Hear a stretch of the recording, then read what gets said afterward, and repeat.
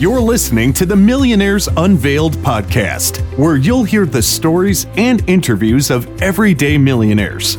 We'll unveil their decisions, their strategies, and their current portfolio allocation.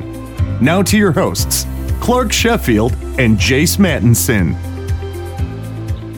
So today our guest is Chris, and he's worth $3.6 million. And the way he made his money is he started a couple software companies. His first one didn't pan out exactly how he thought.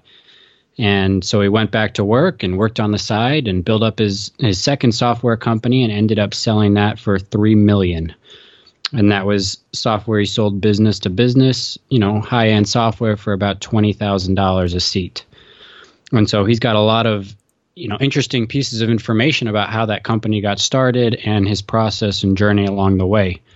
Another thing that stood out to us that's interesting in this interview is after he sold that business, he started doing some investing in the markets and said, okay, I don't really know what to do. I haven't quite done this before. And so he split up his money into three buckets. And those buckets were stocks that he picked or researched or heard about on TV. Second, mutual funds that he picked and heard about or read articles about. And third, money to Fidelity that they picked. And so he did this for about 3 years and then realized, hey, my investments and my choices are outperforming Fidelity's and I don't need Fidelity's anymore. So it's super interesting when he talks about that and talks about how he got interested and started in investing because prior to this little 3-year experience or experiment, he didn't have that much experience. Yeah, and another thing with this interview too that I think is going to be super, super awesome for all you listeners is, Chris kind of got into the software world and kind of really shows how if you work really, really hard at something and have an exit, that you kind of have a lot of choices after. And he's at a point in his life where he's can do pretty much anything he wants whenever he wants, and is really starting to get involved in some other civic and some other volunteer opportunities that have afforded him that the millionaire status has afforded him in his life. So, and now we'll go to the interview. Awesome. Well, today on Millionaires Unveiled, we've got Chris from the East Coast. Chris, do you want to just give us kind of a little background of your story and kind of what you're doing now? My path to millions was through software. I went to college for software engineering, and I always had this idea that I would make software and sell it.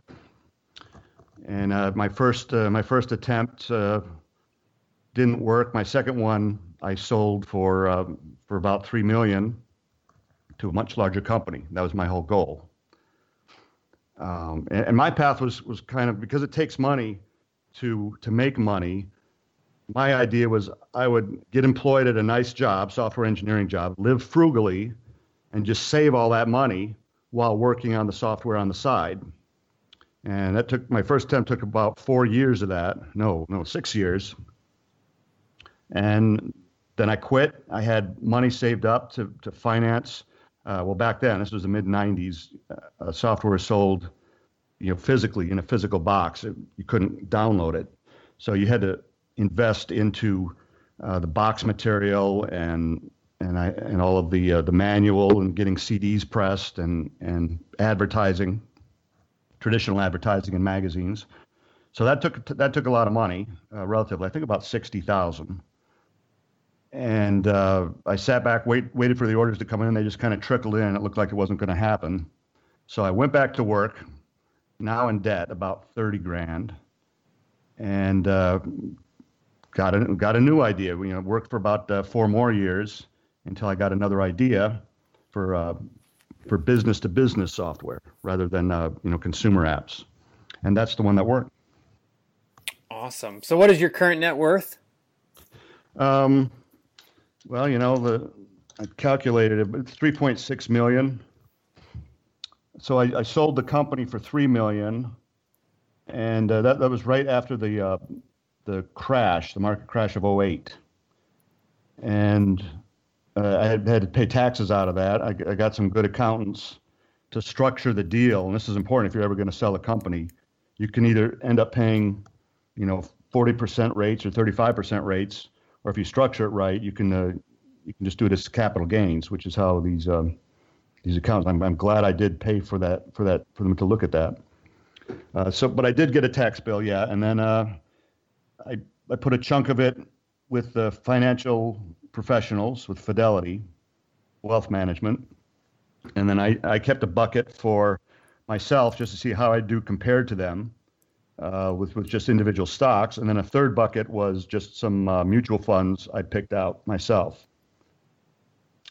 And it turns out, because of Fidelity's fees, Fidelity put me in about 40 high-fee mutual funds. And between those fees and then their fee, which is I think about 1% or 1.5%, depending on your balance, they underperformed both my own stocks and mutual funds. So I thought, I don't need them. And so starting about 4 years ago, I've been transferring over their mutual funds, which all have capital gains, into just plain index funds. Awesome. And then I have a big chunk in real estate. So also in '08, everybody was saying, well, all the analysts were saying, well, this could be a 15-year recession. We may never climb out of it. This could be like Japan. So I put about 40% into real estate, just kind of as a hedge against the market continuing to fall, which it didn't. So I could have made more, but it's turned out. Awesome. So let me ask you. You're working a full-time job and you start your own thing on the side. How'd you find time to do that, or was your motivation? It was obviously to grow the company, but what do you say to people that you work full-time and say, hey, I don't have any time, or I'm too tired, or how were you able to do that? Yeah, that's a good question. Well, my first, right out of college, I wasn't married. You got all that energy. I was in a government job, so it was just straight 8 hours. And so, I could stay up until 3 a.m. coding and then go into work at 7 and feel fine. And that's kind of what I did. I just stayed up late. My second attempt, I was older now, and it is hard. It took those 5 years, 5 years, probably putting in 5 hours a week on average. Which would kind of come in bursts. There'd be like a 3-month period where I'm just too exhausted. I got too much going on. And then I'd have, a week where I'd put in 20 hours and then I'd get exhausted again. So it was kind of uneven. And I also didn't finish the software. It was basically just a prototype that, took me five years off and on to create. And then for my first sale, this is big ticket software. So it's like $20,000 a seat, and they'd buy typically 10 seats, so like, $200,000. So my first sale, I showed them the prototype. I said, this will take, 8 months to deliver, and they were fine with it. So in those 8 months, I just worked like crazy and delivered, my first version. Oh yeah, in those 8 months, that's when I quit. I quit my full-time job so I could do that full-time, and they had made a down payment like $40,000. So that kind of financed me to get that first version out. And once I had that, I could continue full time.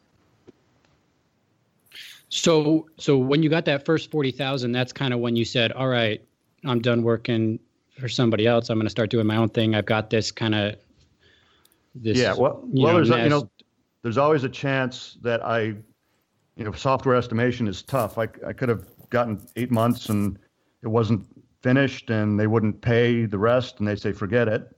I always had that risk. Sure. My thinking was, well, if that happens, I'll go back to work. What's the worst that can happen? $40,000 would pay for basic expenses. And so it's not like I dip into savings that much. So yeah, that worked out. Plus, I had been saving all that time, so I did have a cushion in case it took 12 months or 16 months, and they still wanted me to continue. So it's just about mitigating your risk. Right.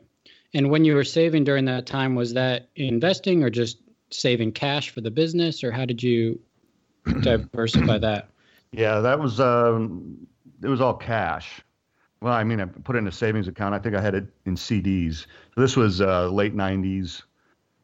Then there was a crash in 2000. So yeah, it's probably okay keeping it in cash. But yeah, I wasn't a very smart investor back then. So I got a question. Let's just rewind here just a little bit. Are you one of those whiz kids that's been kind of coding since you were like a teenager? Yeah, pretty much. And I went to MIT and dropped out just a semester before graduation to do my to start working and get working on my first application. Okay, so you kind of had the mindset coming out when you're in your late teens, early 20s that, hey, if I really want to like do what I love and get to somewhere where I want to be financially, this is how I've got to do it. Kind of start this software business and get there at some point. Yeah, my goal wasn't really to get rich or make millions. Well, who doesn't want to make millions? But that wasn't my goal. It wasn't, I got to make money any way I can.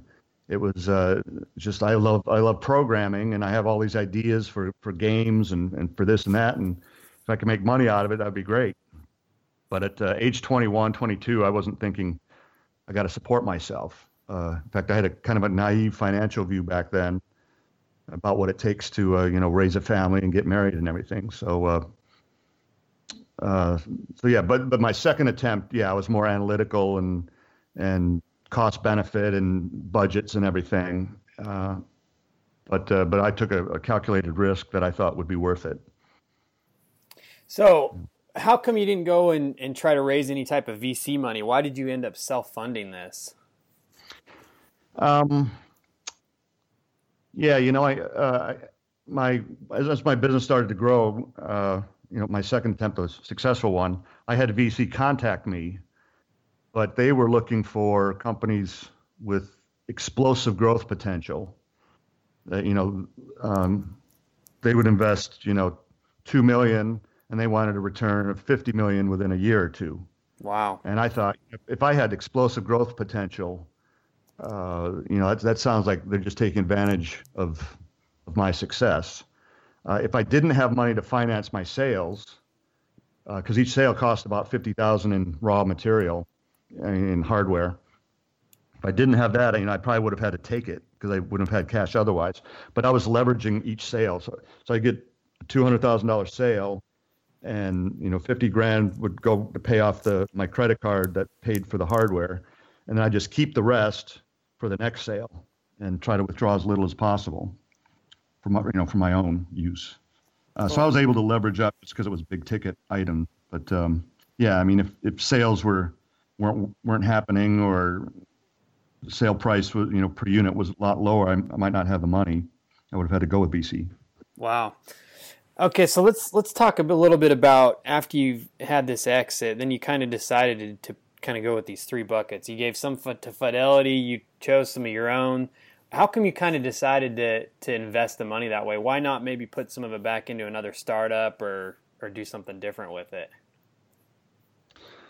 Well, yeah. I really, like I said, my goal isn't to be super rich. It's to have enough so I don't have to work. But then sometimes I'll think, well, it would be kind of nice to get an idea for a new startup. And then as soon as I get out on the Beltway here, the traffic, I thought, do I want to do this every day? So my goal was really, retirement. And running a business and starting it up is a lot of hassle and long hours because you don't have enough employees. You can't afford the employee until you're making more money, but you can't make more money until you have the employee. So you're always constantly overworked. And I just didn't want to deal with that hassle. So the three bucket idea was just kind of an experiment because I was new to having money, and I didn't quite trust the financial pros that maybe they may have an ulterior motive. So that's why I kind of did the three ideas to see which way would be the best way in the future for me. And give us those three again. That was some of it invested on your own, some through Fidelity, and what was the third? Some was stocks, which was based on just, whatever tips I could find, just the TV analyst, and then I'd go and research them a little bit. And then the third was mutual funds. Gotcha. Just again, based on consumer, information. These are the top mutual funds, or discussions on financial boards. I'm in these funds, and I'd look at it and say, oh, that looks good. And how long did you do that experiment for, and what were the results before you kind of said, all right, I'm pulling out of Fidelity, it's not going so well? How long did you do that for? 3 years. And I've been tracking, every year, because it could have just been a fluke. I mean, it's not that easy to compare a bucket of 20 stocks with 40 mutual funds, each with 20 stocks. Right. So I gave it a benefit of a doubt that there's a lot more than just straight comparing the two. But after 3 years, I figured, they should have been showing better performance by now. So my stocks were actually outperforming the Dow Jones just because of the nature of a small bucket. I have higher, what do they call it, beta. And then mutual funds were performing as well as Fidelity's funds, but they also didn't have the 1% fee on top of their 1% fee. So Fidelity was constantly trailing by 1% to 2% every year, I think because of those fees. And did you have any say in what Fidelity put it in, or was it just here's a lump sum and you do what you want? They just asked for my goal. So basically they have an 85-15 product that's, they focused on trying to keep it 85 stocks, 15 bonds, 15% bonds. I said, can you just do 100% stocks? Because I didn't tell them I was doing this thing on the side. Right. I felt my portfolio was hedged well enough with 40% in real estate already. But they said they don't do 100% stock. So they did 85-15, which again, is kind of hard to compare to 100% stocks, but they should have, they didn't outdo those other mutual funds. And you know what? My scientific experiment may not have been very scientific. But, after 3 years, I said, I could just do this myself. I hated paying them, however many tens of thousands a year it was. Almost 20 to really just stick me mutual funds. So yeah, I do it myself now. Right. And how did you pick Fidelity? Any backstory on that, or just random? Probably just random. Just they had an office near where I had my office, so I'd drive by every day, and so I kind of liked that they had the center there. I could just walk in and talk to somebody if I needed to. Well, it's a pretty remarkable story. You start a couple businesses and then you get a big payout and you say, I'm done. I'm retiring. How old were you when you sold that second company? 39. So I'm 48 now. The thing is, to run a company, to start another company, you really have to be a really outgoing people person to network, to manage. And I'm a computer guy that likes to just be left alone and code. So that was part of it. And I thought it may have been a little luck involved that I happened to find the right people who connected me with the other people who were looking to buy a company, and maybe I wouldn't get that luck again. So yeah, it just seemed the best decision. And again, commuting and family issues, I'd rather just be retired and have a decent life, without any worry. And so do you do any work on the side now or just? Nope, just hobbies. Make guitars. I play chess competitively. Do what I want, read. We travel a little bit. Gotcha. Yeah. So give us a little breakdown, I guess, of your net worth here. How much of it is in real estate? It'll be 1.6 million. Depends on what my house is worth. And then the rest is in index funds, mostly Vanguard. QQQ has been giving me good returns. It's a little, not quite an index fund, but that's based off NASDAQ. And then I have a few mutual funds still from Fidelity. I've had to pace out the selling because of the capital gains. I want to stay in the right tax bracket. About, what would that be? 40% real estate, 60% stocks, about 5% bonds, which is over 100%, but rounding. Rounding, there we go. Yeah. So as an early retiree, how do you kind of manage this portfolio? Are you taking a percentage out of it each year to kind of live on? Yeah, so there's a good site called earlyretirement.org, early-retirement.org, for those who are thinking of early retirement, and they talk about, they have an investment section and safe withdrawal rates, the SWR, how much you can safely withdraw and keep your portfolio or keep it growing. So part of it, I'd say about one third of my income is from dividends, which go straight into my bank account. And then I withdraw the rest. I have a budget of about $100,000 a year. And I just withdraw the rest and try to minimize capital gains. And but yeah, supposedly 4% should last you 50 years, 40 years. So I try to withdraw about 3%. That's kind of my goal. And so far, my portfolio has grown despite withdrawing $100,000 a year. So there's some merit to it. But yeah, it's not just a hunch or anything. There's scientific calculations behind it. You know, statistics. They have they run simulations. They're spreadsheets where you can run simulations of the market in the past, just to see how your strategy would have changed. Gotcha. You know, I think one thing that would be interesting for our listeners with your situation, what have you kind of done with insurance and maybe life insurance and some of those other things that, you know, maybe early workers or early even retirees that might be in their 20s or 30s are shooting for? What kind of things can they look for? What have you done to go about doing that? Maybe health insurance or life insurance or any of those kinds of things. Yeah, I don't have a life insurance policy just because we have a good amount, in the portfolio. Health insurance is a big thing, since we do have to be on the individual marketplace. So the Obamacare thing is follow closely. My insurance costs have gone up about 50% since I had my own running my business. So that's a thing. And then there's homeowners insurance. I paid cash for my house, so I'm paying insurance directly, which is about $3,000 a year. And then auto insurance, and what other insurance do I have? Yeah, those are the main ones. Health is the big one.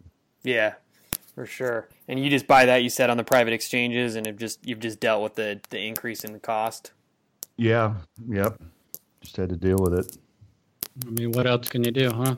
Yeah, because, I mean, I could keep my, just not withdraw, not realize my capital gains and fall into the subsidy region. But, then I'm not sure we want to live that kind of lifestyle if we don't have to.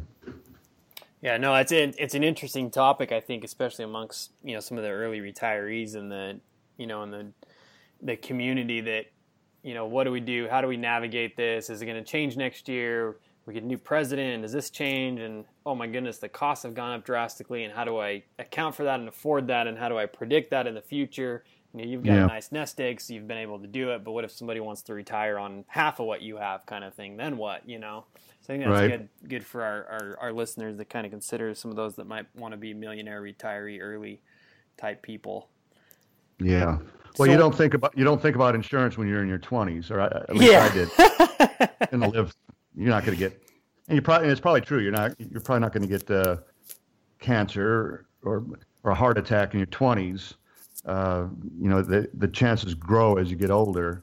So at my age, it's something to worry about. So if I was 20, I'd probably just get the bronze plan, the cheapest one. Mm-hmm. My age, we've got to do silver or gold, just which are more expensive. Yeah. So are you going to keep your portfolio allocated pretty similar to the way you have it now for the foreseeable future? Yeah, well, I'm trying to get everything in index funds, and then start to move more into bond funds, just for safety. I'm not an investment whiz. I didn't make my money through smart financial investments. I did it through building a company and selling it. So I may be doing it wrong, but I follow the boards and follow that website I mentioned earlier, and podcasts on investment, and try to do something sensible. So let me follow up on that bonds comment. So I'm looking at your investments now. You're probably about 1.2 million of the 3.6 is in total market and SAP index funds. Yeah. And so have you found those to be more effective than a actively managed mutual fund, or it seems like a big majority of what you have invested in the market is in index funds? Yeah, well, I've read the articles that the most actively managed funds don't beat the index. Sure. And they all claim to have different benchmarks, and they all claim that they beat their benchmarks. But looking year to date, for example, for a Dow average versus year to date for most mutual funds, I don't think they really exceed it. So I'm happy with these low cost index funds, right? Fidelity ones. And what have your returns been on that? Well, year to date, those index funds have just matched the index. The VT Sachs, the total market was, I think, 14% year to date, and VTI, total stock markets are all right around 14%. Gotcha. Compared to, I think the broad market is somewhere around there. NASDAQ has been up 22% year to date, and the only one that's gotten that close is my QQQ, which is about 30 or 15% of my holdings. So, yeah, just that's all I can hope for. I don't try to beat the market, and I understand that doesn't work. Yep. And what other real estate do you have besides your primary home? Then I have a townhome that I'm currently just fixing up to sell. But, I don't want to get into the landlord business, but that's my old townhome that I'm going to sell. So you kept that when you bought your primary home, or did you buy that as a project, or what's the backstory on that? No, I kept that, and my brother actually lived in it. And then he moved out a couple years ago, and I just haven't gotten around to really fixing it up because it's very low cost. And but yeah, that's the other one I have. I'm going to try to get rid of that by next year. Gotcha. And any reason why you're not more in the real estate? Just I'm a computer guy. I don't really know real estate, and I think it's a pretty crowded market anyway. Like flipping homes, everybody was doing that for a while. So these bargains just, I've looked into getting into it, but I just didn't see any bargains. Everything is so competitive, at least from my point of view. But again, I'm not an expert on real estate, so I don't know. So what advice, Chris, do you give to somebody who's, 25, 30, 35 and building their net worth and moving along, but still has some ways to go?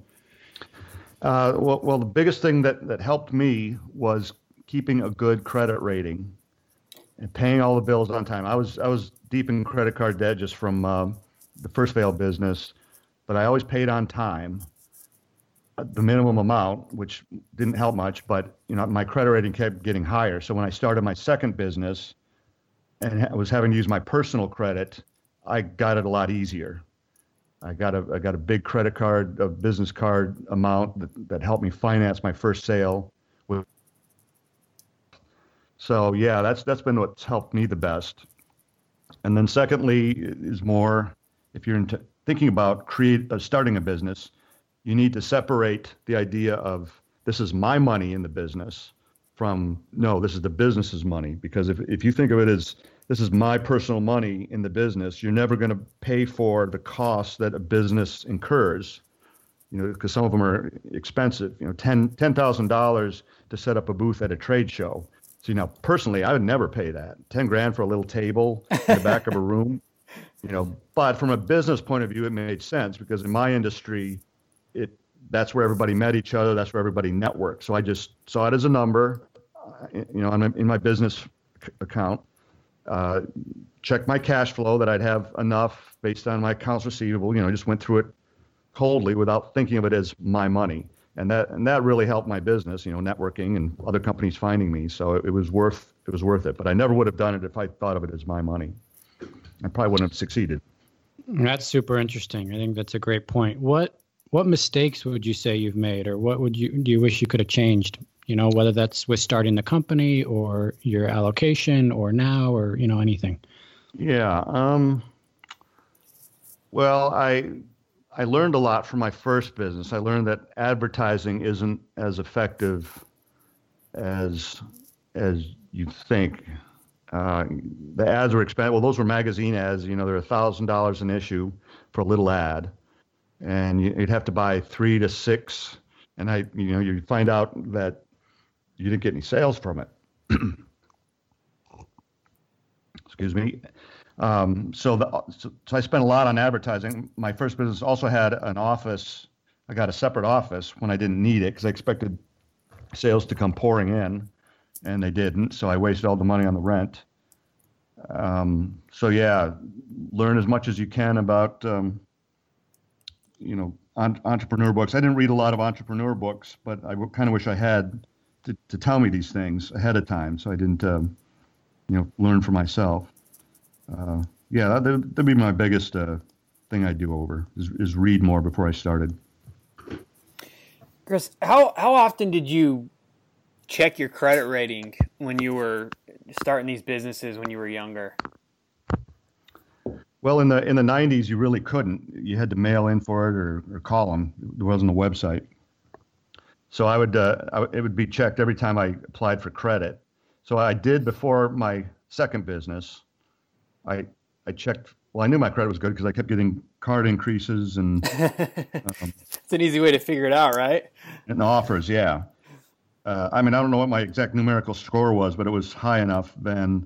So that when I said, "Can I get a credit card for the business?" they just put $50,000 on it without even asking. So. Wow. And that's without a job, Yeah. I was in my own business. Interesting. And then how often do you check on your portfolio and your investments now? Maybe every other week, or if there's a big change in the market, I'll check to see how badly I was hit or not hit or made. But yes, it's just an easy to sign in and check the balance. So yeah, every other week or so. Okay. So Chris, you're retired. You've done super well. You're a multi-millionaire. You're living the dream. Retired. Where do you go from here? Well, that's an existential question, right? Retirement. I don't know. I haven't been bored of anything. I thought that might be one problem is you get bored. Uh-huh. But I've kept busy with hobbies, with learning more about just whatever topic interests me. I have an electronics hobby. Building little projects like that. So so far I'm busy. I don't know, 10, 20 years, maybe I'll look to open a restaurant or something just to get out in the world more. So yeah, I'll just take it as it comes, but I'm enjoying everything right now. Any hobby that you've picked up since retirement that you maybe didn't have before? Yeah, guitar building. I didn't know a thing. I played, bass guitar, and I just thought that might be kind of neat, and yeah, it has been. So that's cool. It's fun, yeah. Any last words for our listeners? Don't discount. And this is more for people trying to get into software technology. Consumer products aren't the only way to make money. Everybody tries to come up with a product idea. Well, it doesn't even have to be software tech. Just what do people need? What solves people's problems? And consumer products. So the consumer market's really broad, so you think you can make a lot of money, but it's also filled with all kinds of competition.